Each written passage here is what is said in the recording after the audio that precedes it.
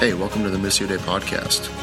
Check us out on the web at missiodaychicago.com. So we're reading this morning from the book of Colossians, starting at verse 13, going through 20. He has delivered us from the domain of darkness and transferred us to the kingdom of his beloved Son, in whom we have redemption, the forgiveness of sins. He is the image of the invisible God, the firstborn of all creation, for by him all things were created in heaven and on earth, visible and invisible, whether thrones or dominions or rulers or authorities, all things were created through him and for him. And he is before all things, and in him all things hold together. And he is the head of the body, the church. He is the beginning, the firstborn from the dead, that in everything he might be preeminent. For in him all the fullness of God was pleased to dwell, and through him to reconcile to himself all things, whether on earth or in heaven, making peace by the blood of his cross. The word of the Lord. Thanks be to God. Let me pray over us one more time. God, we just welcome your presence here, Jesus. We ask that you would speak to us. Would you manifest your presence to us? Lord, we come here just all different walks of life. Some of us walking into church doors for the first time in a really long time. Others of us have been part of a church for a while. And so, God, we just want to acknowledge that you are alive and living and moving. And if we seek what is truth, we believe here as this body that you will point us to you, God. You will point us to Jesus. So, Holy Spirit, would you anoint this place? Would you we come expectant for you to speak? Would you just remove all obstacles, all distractions? And if you would you just take a moment to, I don't know what kind of week you've had. Maybe it's been a stressful one, but I just want to give you a moment of silence to just meet with the living God. If you pray, would you just say hello to him and ask him to speak to you?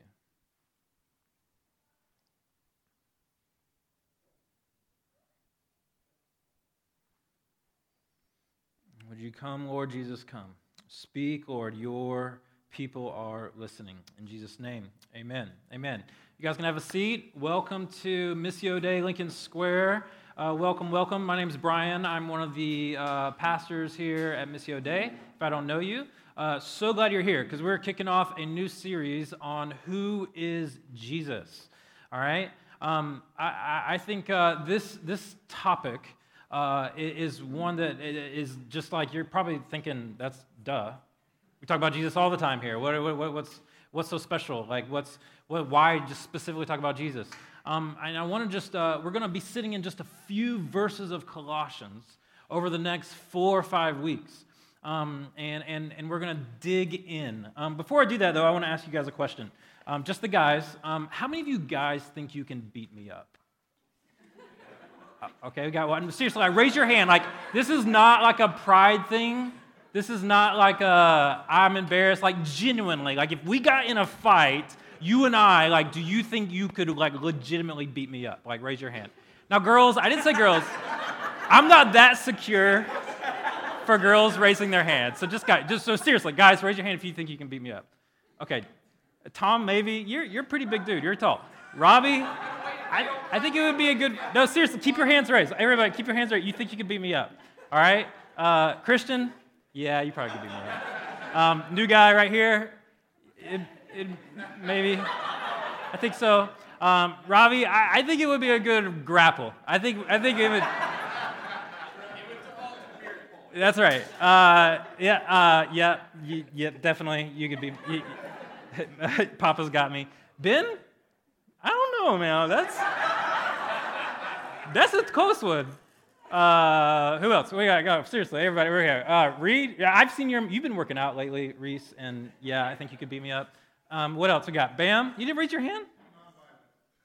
Non-violence. Oh, man, but if you were, all right. Ryan? No? I think you might be able to take me. I don't know. Peter, maybe so. Tom, I think you could get me. You just got way more life experience, and you would just yell at me, and I would crumble over. Here's the deal. Like, I asked that because, like, I'm not really offended if you think you can beat me up. But let me tell you what does offend me. What offends me is when Christians no longer believe in the power of Jesus. Like when we've limited his power, when we no longer believe he has power in the person of Jesus. And so, like, my desire for us as we go through this series is that you would know his power. That you would know his power. And that just, it offends me that when we worship a God who has died and overcome death and raised from the dead as Christians, and if you're not a Christian here and you're seeking, it doesn't offend me that you don't think he has the power, because that's where you are. But when you say that he has given you life and raised from the dead, but yet forget that he has the power to change your life now, that offends me. I just want to read this one verse and start us off. I'm going to quote Jesus. "Fear not, I am the first and the last, and the living one. I died, and behold, I am alive forevermore, and I have the keys of death and Hades," says Jesus. Amen? That's Jesus' power. And so my desire for you through this series is just a few things. Number one, I want you, if you are a follower of Jesus, and if you're not a follower of Jesus, of course, we're here at church, I want you to be able to submit to the lordship of Jesus. I want you to learn to be able to see Jesus as just your love and your life again. I want you to be able to fully understand what it means for Jesus to be Lord over your entire life. Not just like Sundays, not just a few days of the week, not just while you're praying, but like Lord over your job, Lord over your sexuality, Lord over your relationships, Lord over everything, your money, your resource. I want that to be the case. That you fall in love with Jesus again so much that you're like, yeah, you believe in me so much that I'll do whatever you say. There was a marathon runner who wrote a book who wasn't naturally a runner by the name of Jesse Itzler. Does anybody ever heard of Jesse Itzler? Anybody? Nobody? So Jesse Itzler, he ran a lot of ultra marathons. He wrote a book called Living with a Seal because he met this guy that he calls Seal. So he was obsessed with health. He began to just like start off with one marathon. Then he began to run ultra marathons. I know we got a lot of marathon runners, which we're getting ready to talk about Team World Vision in a couple of weeks, running with the Chicago Marathon. And so this guy ran an ultra marathon, which is just, it's insane to me, like why you would do this. But it's 24 hours, and I think it's like, is it 100 miles, Peter? Is that right? And so they decided we're going to run with 6 people. And we're going to we're going to take turns running. But they met this one guy who ran the entire thing, who ran it all with carrying crackers, a bottle of water, and a lounge chair. And so they meet this guy, and they're like, just because everybody's bringing other kinds of materials, and this guy's 260 pounds running this whole thing, which is just not the kind of weight you would carry for like an ultra marathon runner. So they see this guy, and they ask him, and they find out he's a Navy SEAL. And so he says, like, if this guy can do this at 260 pounds and run the entire thing, like, I want to learn what that guy has. I want to know and so he asked him to live with him for like a month, and the guy says, I'll do it under one condition, that you do everything I ask you to do.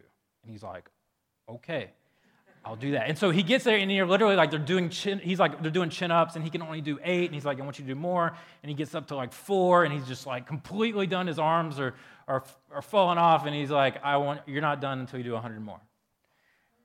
And he like, literally, that's what he says, and he does it. And then he says, look, you're too soft, Jesse. Like, you need to learn to sleep. You're going to sleep in a hard chair tonight because you're too soft. And he makes him sleep in the hard chair. Like, just crazy stuff. And he's like, okay, I just thought about that, like, what if our discipleship to Jesus, what if my discipleship to Jesus was like that? I mean, what if we have someone better than a seal living in us? We have the power of the Holy Spirit who wants to equip us and empower us to follow the way of God, to practice the way of Jesus. And I just thought, man, I don't, but what if I was able to say, okay, God, Jesus, whatever you want me to do, I'll do it. I mean, because Jesus didn't come to make us just nice, cute, clean Christians living in a comfortable neighborhood in Chicago. Christ came so that we would have a radical minimum standard of what it means to follow Jesus. And so my heart for you is that you would just rekindle your awe and wonder of Jesus in this season. So that's second. I want you to be able to rekindle your wonder of Jesus and reclaim that. And some of us, I think, have just lost wonder of who Jesus is and what he's done. And so we're hoping to reclaim some of that this morning. And we also want to just, my other hope for you is that you would just have a sense of boldness to proclaim the power of Jesus. That you would have a boldness about you to proclaim Jesus. People just don't talk about Jesus' power anymore like it's something to be reckoned with. We often paint a weak picture of Jesus, and I don't want to go too far astray of diminishing his humanity. We're going to get into that. But when I say Jesus, what picture comes into your head? And when I say Jesus, what picture comes into your head?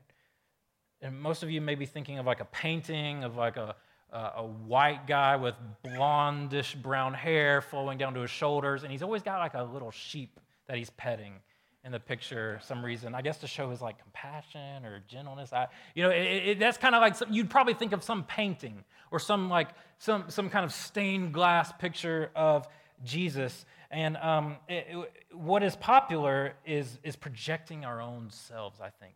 Honestly, I think we project our own selves onto Jesus, that we project what we want Jesus to be onto him, and we forget Jesus was a Middle Eastern Jewish man.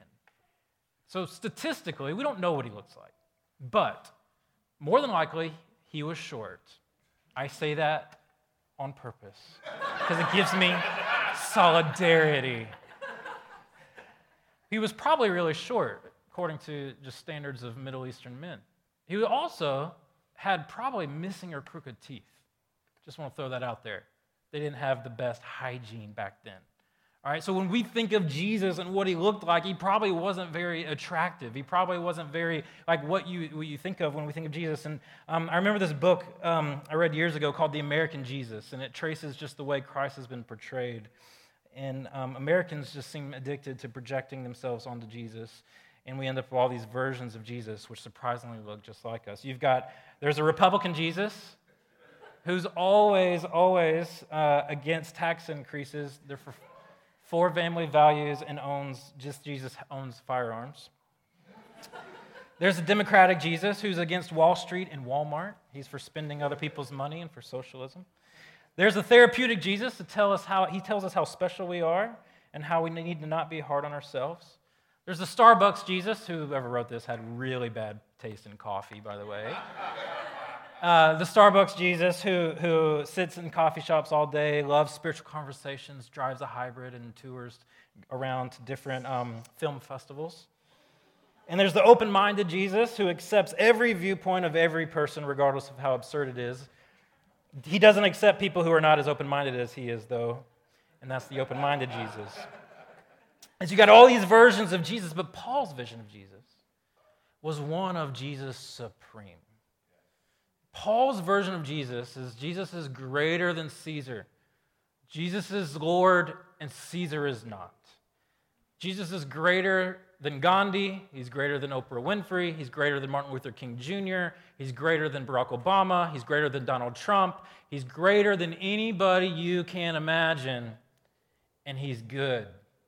And he's God. That's Paul's vision of Jesus. It's the supreme vision of Jesus that Paul was wanting these people to get into. And as we get into this verse and section, Paul's under house arrest, and he hears this news of a church in Colossae, and he's writing them this letter, and he's hearing Epaphras tell him, here's some things our church is struggling with. There's some tensions in different beliefs in this church. There's some tensions of some really minute things, but we're getting really divided over, and there's false teaching in the church, and he's like, Paul's like, let me just first of all greet you.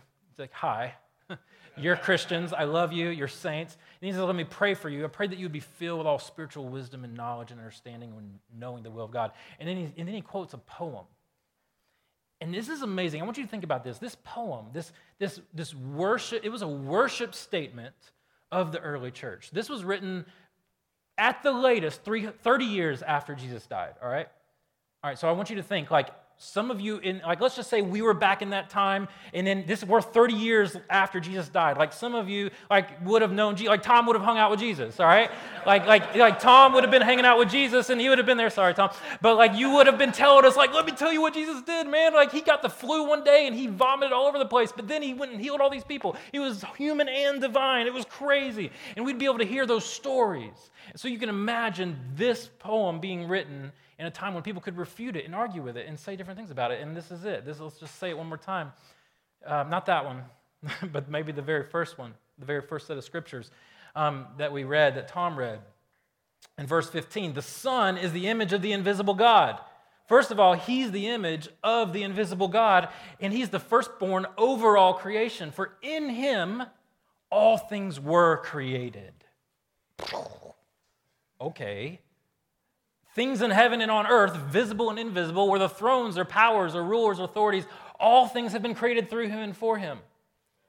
He is before all things, and in him all things hold together. That's good news. And he is the head of the body, the church. He is the beginning and the firstborn from among the dead. So then everything he might have the supremacy. For God was pleased to have all his fullness dwell in him, and through him to reconcile to himself all things, whether things on earth or in things in heaven, by making peace through his blood shed on the cross. And so that's the poem that was being quoted, that we don't know if Paul wrote it or if the early church wrote it, but that, it's this beautiful statement, and Paul doesn't refute the error with the air. He begins just declaring who Jesus is. And it's about the real Jesus. And I say this because I'm fearful, if I just attempt to pastor you a minute in humility but in authority, that in our time, Jesus will never be disowned, but for Christians, he'll be tragically dismissed. And that we will use Jesus for our own agenda.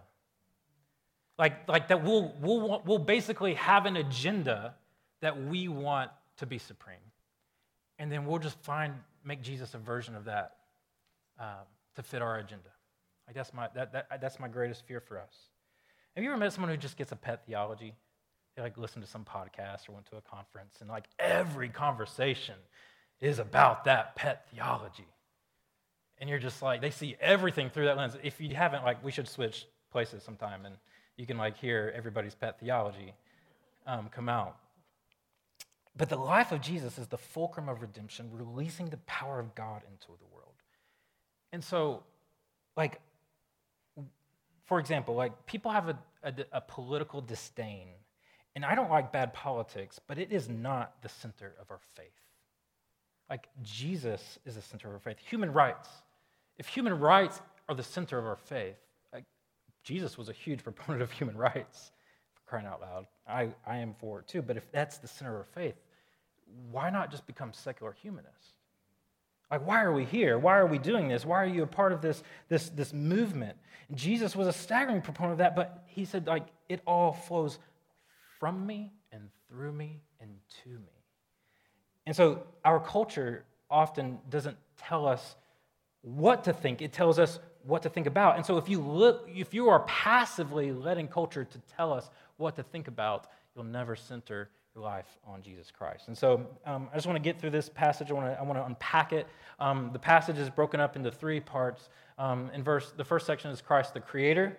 The second section is Christ the Sustainer in verses 17 through 18. And the third section is Christ the Redeemer, verse 19 through 20. It's a preacher's dream. So first of all, Christ the Creator. Christ the Creator. Think about this. If he is the Christ who made the world, how can Christ who made the world die for the world? This is confusing. How could he who made the world die for the world? I think sometimes it's easier to say that he died on the cross for the redemption of the world than to say that Jesus was a part of creating the world, right? Like it's easier for us to be like, oh yeah, he died on the cross. That makes sense. But to say that he was there in eternity past, the Trinity was the Father, Son, and Holy Spirit were so filled with sacrificial, non-competitive love towards one another that they spent themselves on us and decided to create the world. That their love was so great. They're like, we can't contain this. We've got to let this stuff out. It's just, and they're like, and the Father's like, it's all about you, Jesus. And Jesus is like, no, it's all about you, Father. And Spirit's like, it's all about both of you. What are you talking about? And like, and it's just like, and it's just this amazing love, non-competitive, selfless love. And Paul is trying to show them that like this God you knew, this Jesus man you walked with, the God man, the one who had a stomach virus. Like, think about the last time you had a stomach virus and what happens when you get the stomach virus. That guy, that man was a God man, and he created the world. And so what Paul is doing is he's connecting these things for this Gentile community and this Jewish community, and he's saying the Jews were all about God's invisible. You can't see God. And the Gentile world was like, Caesar is, the image of Caesar is everywhere, and he's our God. And he's on the coin, and his image is here, and his statue is here. And Paul says, well, let me tell you, Jesus is the image of the invisible God. Like, he's the exact mirror of God. Like, and so for you, if you want to know what God is like, look to Jesus. Look to Jesus. He shows the character of God. If you want to know the wisdom of God, look at Jesus' teachings. They reveal the wisdom of God. Jesus' healings reveal the compassion of God. Jesus' death, his substitutionary death for you, resembles and reveals the love of God. And his resurrection reveals the power of God. If you want to know who God is, he's not saying that, like, he's saying he's the icon. It's this word icon where we get the word icon. And so imagine an image is of, usually an icon is of something invisible. So like a good example is like the Statue of Liberty, right? Like liberty, freedom is invisible. And can you imagine being an immigrant, running away from genocide, getting pressed onto a boat, not knowing how you're going to make it, if you're going to make it, and after weeks and weeks and weeks of sailing across the Atlantic, you see the Statue of Liberty. And you go into Liberty Island, and you're just in awe. And you're like, that's the image of freedom. And this wasn't just an image. He says that he's the exact image of God. It's not just a representation. Like, we are made in the image of God, but we don't image God perfectly. We're not holy, God is. And so Jesus is this exact, perfect picture of God. So a good test of anything that you think that God is like, Jesus is the litmus test. Like, if it's not in Jesus, then it doesn't represent God. Jesus is the exact image of God. It's amazing. And so they would have known exactly what this is. Paul, author of Hebrews, says it this way, the same way. It says, long ago, at many times and in many ways, God spoke to our fathers by the prophets. But in these last days, he spoke to us by his Son, whom he appointed the heir of all things, through whom also he created the world. He is the radiance of the glory of God and the exact imprint of his nature.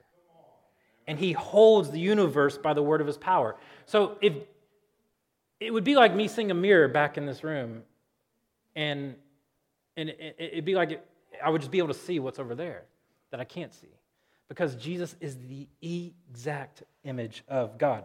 When Jesus came on the scene, he was a rabbi. He was also a teacher. He began to teach and say things, and people began to follow him, so much so that big, massive crowds began to follow him that he had to get on wide open spaces so that these crowds could see him. And many people believe that maybe that Jesus was just a good teacher. Now, I've been really thinking about this, like, what's the best argument of who Jesus could have been if he wasn't God? And the best argument that I can think of is that he had schizophrenic disorder, because he would say crazy things, and he would go off, and people was like, what is he saying? But someone who has schizophrenic disorder usually doesn't have really, really like high up zealous politicians following him, and tax collectors and people that are high up in the religious Sanhedrin. I mean, the people that followed him come from plethora of backgrounds. And Jesus, the problem with thinking that Jesus was just a good teacher is actually Jesus. Because Jesus doesn't say, I'm a good teacher. Jesus actually claimed to be God. In John 15, Philip is like, they're at the end here. They're about to go up into Jesus' death. And Philip said, Lord, show us the Father. And it's enough for us. He's like, come on, Jesus, just show us the Father. We're done. I just need to see God. What's going on here? And Jesus said, haven't I been with you so long and you still don't know me? He's like, you're asking me this elementary question on graduation day, dude?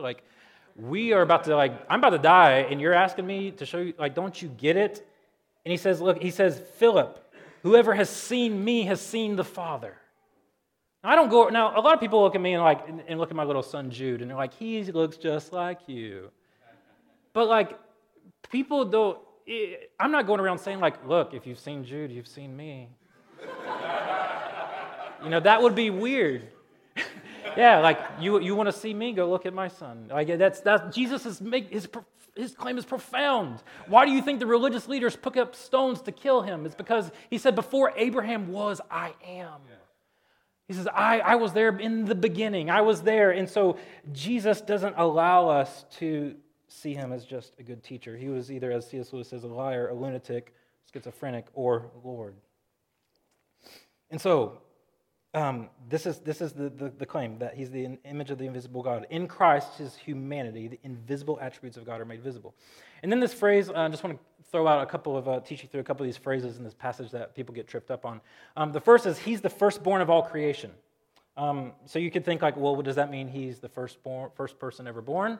No, that would be Adam, and so that doesn't really make sense.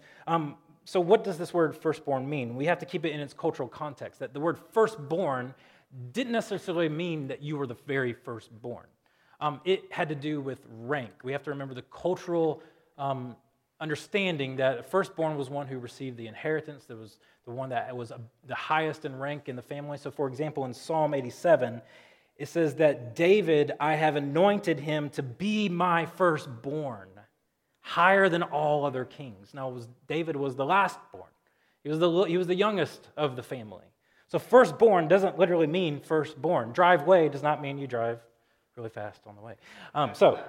It's a word, but it's the meaning of the word is that he's the highest in rank.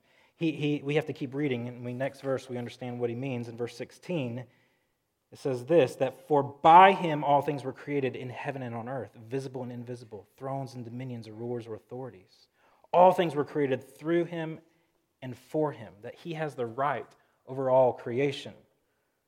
Jesus is the creator God.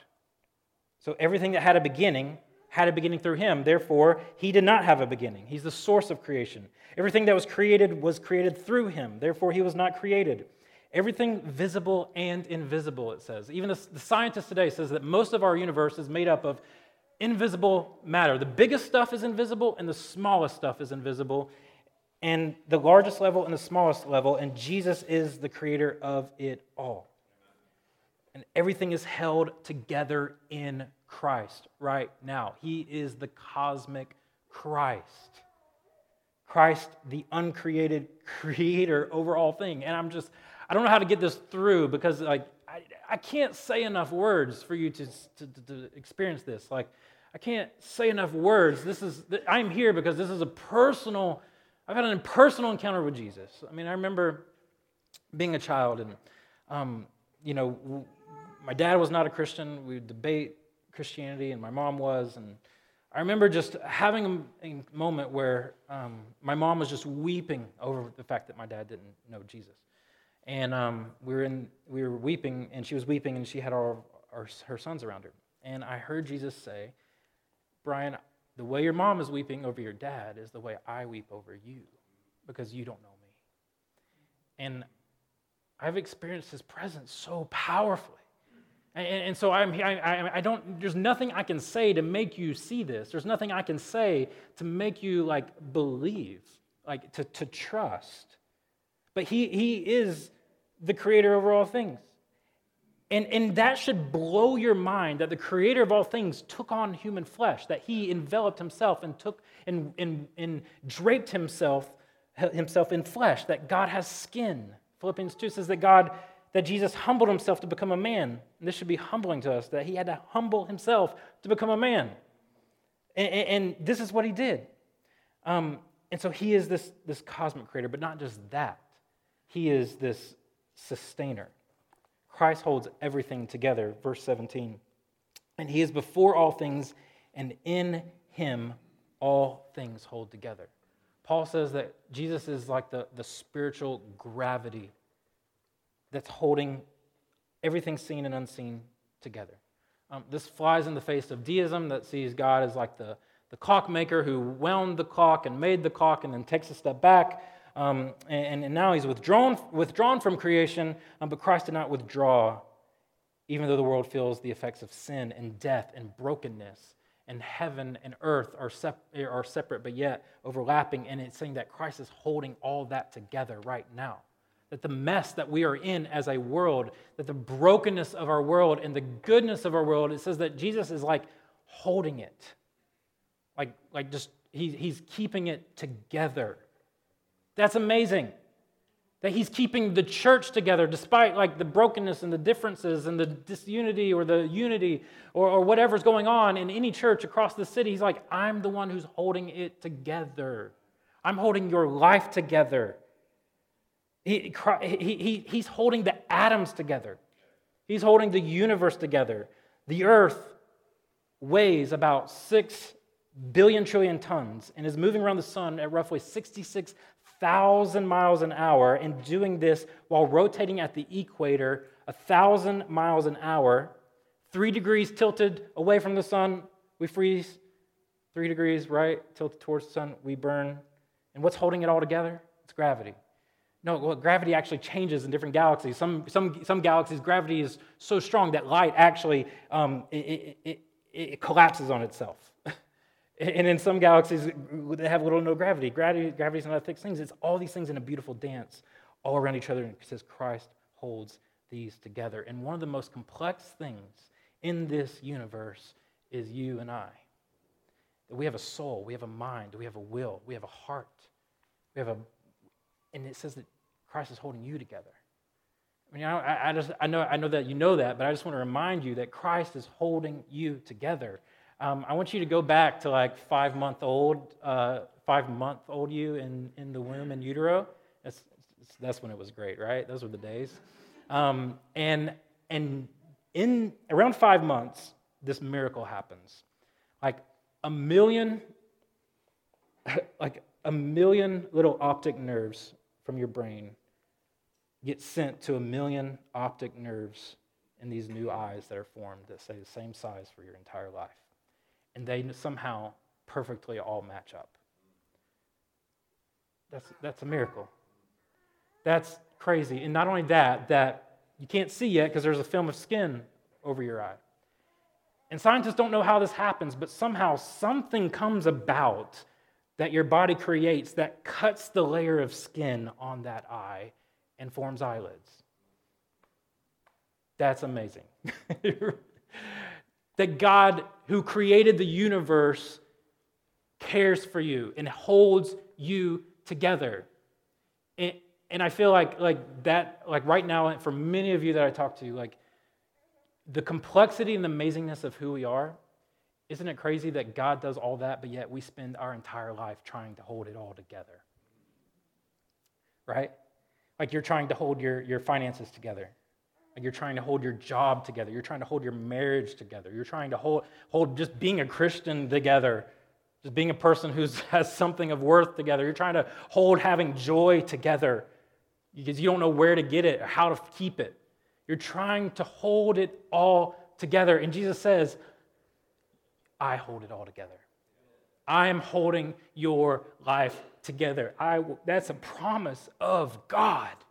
That is a promise of God that He is holding you together and He is carrying you through. That is not you, that you don't have to hold it together. That's the good news of that Christ is not just your creator, He is your sustainer. Some of you are trying to do it all, hold it together, and I just want to speak that over you right now.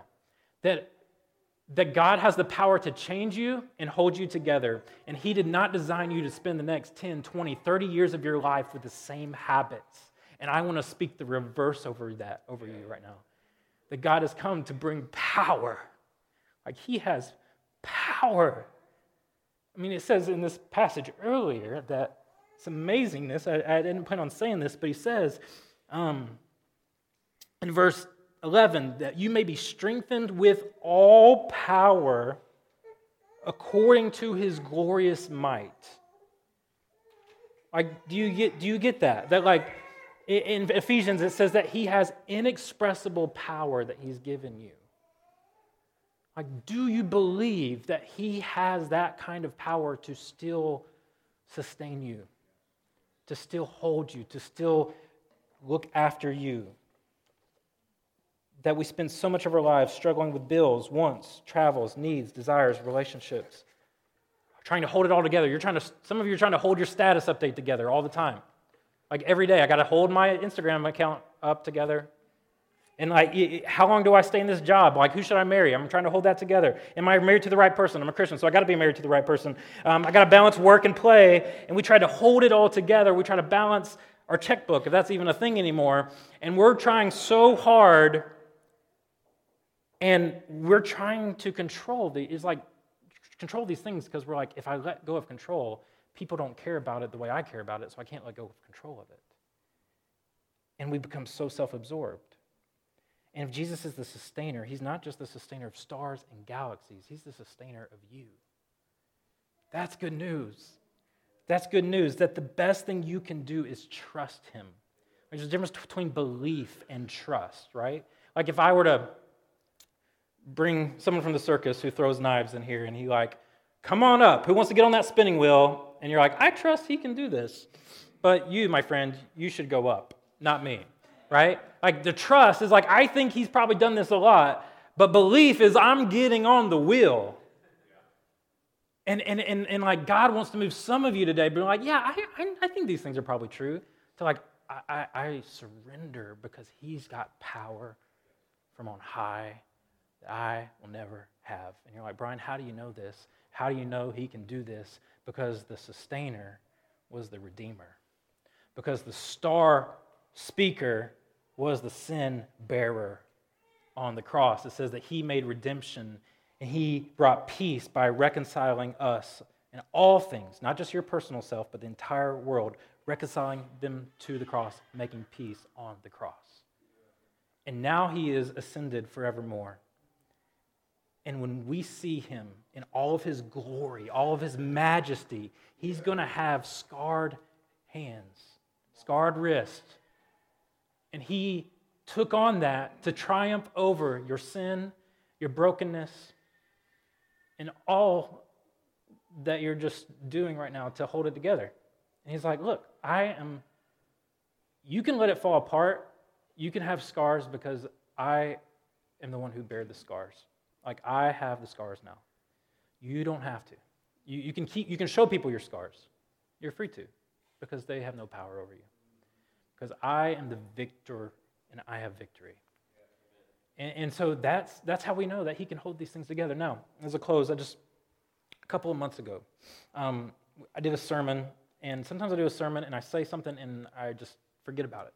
But there's this one sermon I preached where I just felt really strongly the Lord, like, some strongholds in our community that are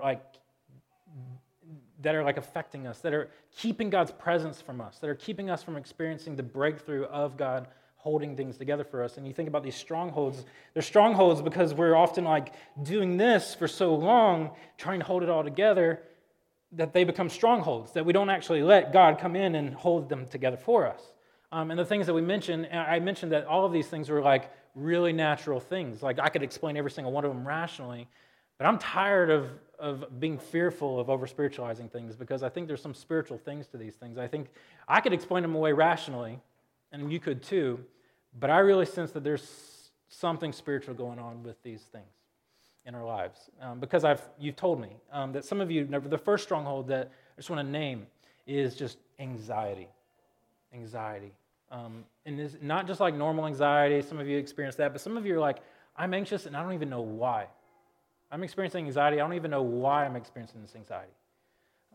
We want to pray that we're going to pray for people in a minute. And we want to pray that stronghold would fall. That would fall off your life. That you, and I know some of you have like synapses, things that don't fire off right, and there's physiological things, and there's other miraculous things. I was talking to somebody today, they're like, yeah, I got all this stuff going on. I'm like, you told me about your anxiety. How's it going? He's like, I'm not even anxious about it. God could do that for you. You could have all these things that you should be anxious over, and you're like, I don't even know how to explain it, but I'm not anxious. And so we want to pray that anxiety would fall from your life. Number 2 is apathy. Apathy, and I know this is a thing because I see the talent in this room. And I know how amazing all of you are. And I see how driven you are for your career and how you have plans for your career. You have great visions. You have great visions of promotions and plans and all these things. But then when it comes to the things of God and you're like, hey, could you hang out with kids once a month? Or could you help with Alpha and help people create space for non-believers? Or just like, nah, I can't do that. I just can't be asked. And it's like all that drive to hold your career together. Some of you need to hear the good news that Jesus holds your career together. That you do not have to hold your career together. Isn't that good news? That it's not about you white-knuckling your version of success. That God wants to bring His power to you, to give you pleasure, to give you drive for His kingdom. That when Jesus is powerful in our life, that we'll radically give our lives to His mission. That we'll radically serve the poor. That we'll radically be along those on the margins. We'll take care of orphans and widows and those that are homeless. We'll be present with them because Jesus' presence is with them. It says in Matthew 25, and He said, when did we see you, Jesus? He says, well, when I was hungry and naked and lonely, you fed me. He goes, that wasn't you. He goes, no, when you've done that to the least of these, you did it to me. And so we can take our apathy that we've lost because we've been placing all of our energy trying to hold our career together. Say, God, you have our career. It's not going to last. And the third thing I just want to name is just lust. Some of us just struggling with lust, so just can't get a grip with just the sex industry that pervades our screens and the oppressive nature of women. That is being used as an industry, that is a multi-billion-dollar industry, and that we've played a role. I'm going to say, no longer, Lord Jesus. I'm going to find my pleasure in you. Find my ultimate pleasure in you, Jesus, because you hold my sexuality together. You hold my pleasure together. You're the sustainer and the redeemer. And the last one I just want to name that would fall is just comparison. And we're just sometimes just constantly comparing ourselves to someone else on Instagram, on social media, and we just fall into comparing constantly. They have this, I don't. They have this, and I don't. Why are they there and I'm there? Oh, we went to high school together. They're there. Oh my goodness, and look where I am. And we're just comparing. It's a trap of joy. It's a thief of joy. And we want to pray that these strongholds would release off of us. Would you guys stand and let's pray. God, we come to you. Just feel free to just make some room to worship, to pray. We're going to have some prayer leaders in the back, and we just want you to feel the freedom in this room to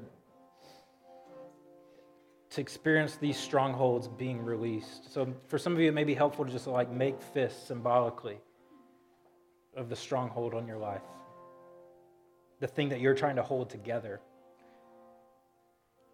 Some of you just may want to reach for the sky and surrender. Some of you just may want to just get internal, and that's cool too. Not really move at all. But right now, Lord, we announce that anxiety has no place here. We renounce it and we ask that anxiety would fall to the ground, that we would release the anxious tension in our lives of trying to hold our life together, trying to be the perfect wife, the perfect husband, the perfect parent, the perfect employee, the perfect Christian. Lord, we just release it all to you. We let it fall to the ground because you hold our life together. Jesus Christ, who is your life, you are hidden in Christ. If that is you, you're hidden in Christ. Or we ask that apathy would fall to the ground. We believe that you have put in a drive in us for you and to want you and to say, Lord, we seek your face. We want you. We need you. So God, we need a miracle this morning. If you're here apathetic, we need a miracle for you to do something in our heart because we can't do it in our own power. We need your power and your strength, Lord. We ask that apathy would fall to the ground because you hold us together. We ask that the power and the strains of lust would fall to the ground because you hold us together. We ask that comparison would fall to the ground. So if those are you, Lord, whoever's in this room, whatever stronghold it is, we just want to ask that you would release that to him right now. Would you release that to him and let him hold you? He has created you. He's made you. He's your sustainer. And we just want to pray over you. We want to pray God's blessing over you. Whoever you are, wherever you are, we're going to sing, we're going to worship. Would you just... Sometimes the thing we need is just something from the outside just to proclaim the beauty and power of Jesus over our lives. So we want to pray over many of you today. We just want to make room for the Spirit. We want him to blow through this room. Jesus, would you have your way in us? Would you be Lord over it all? We surrender to you, the author and finisher of our faith, the creator of the world, sustainer of our hearts in this entire universe. You are supreme. May you be the senior pastor of this church. May you lead us. In Jesus' name, amen.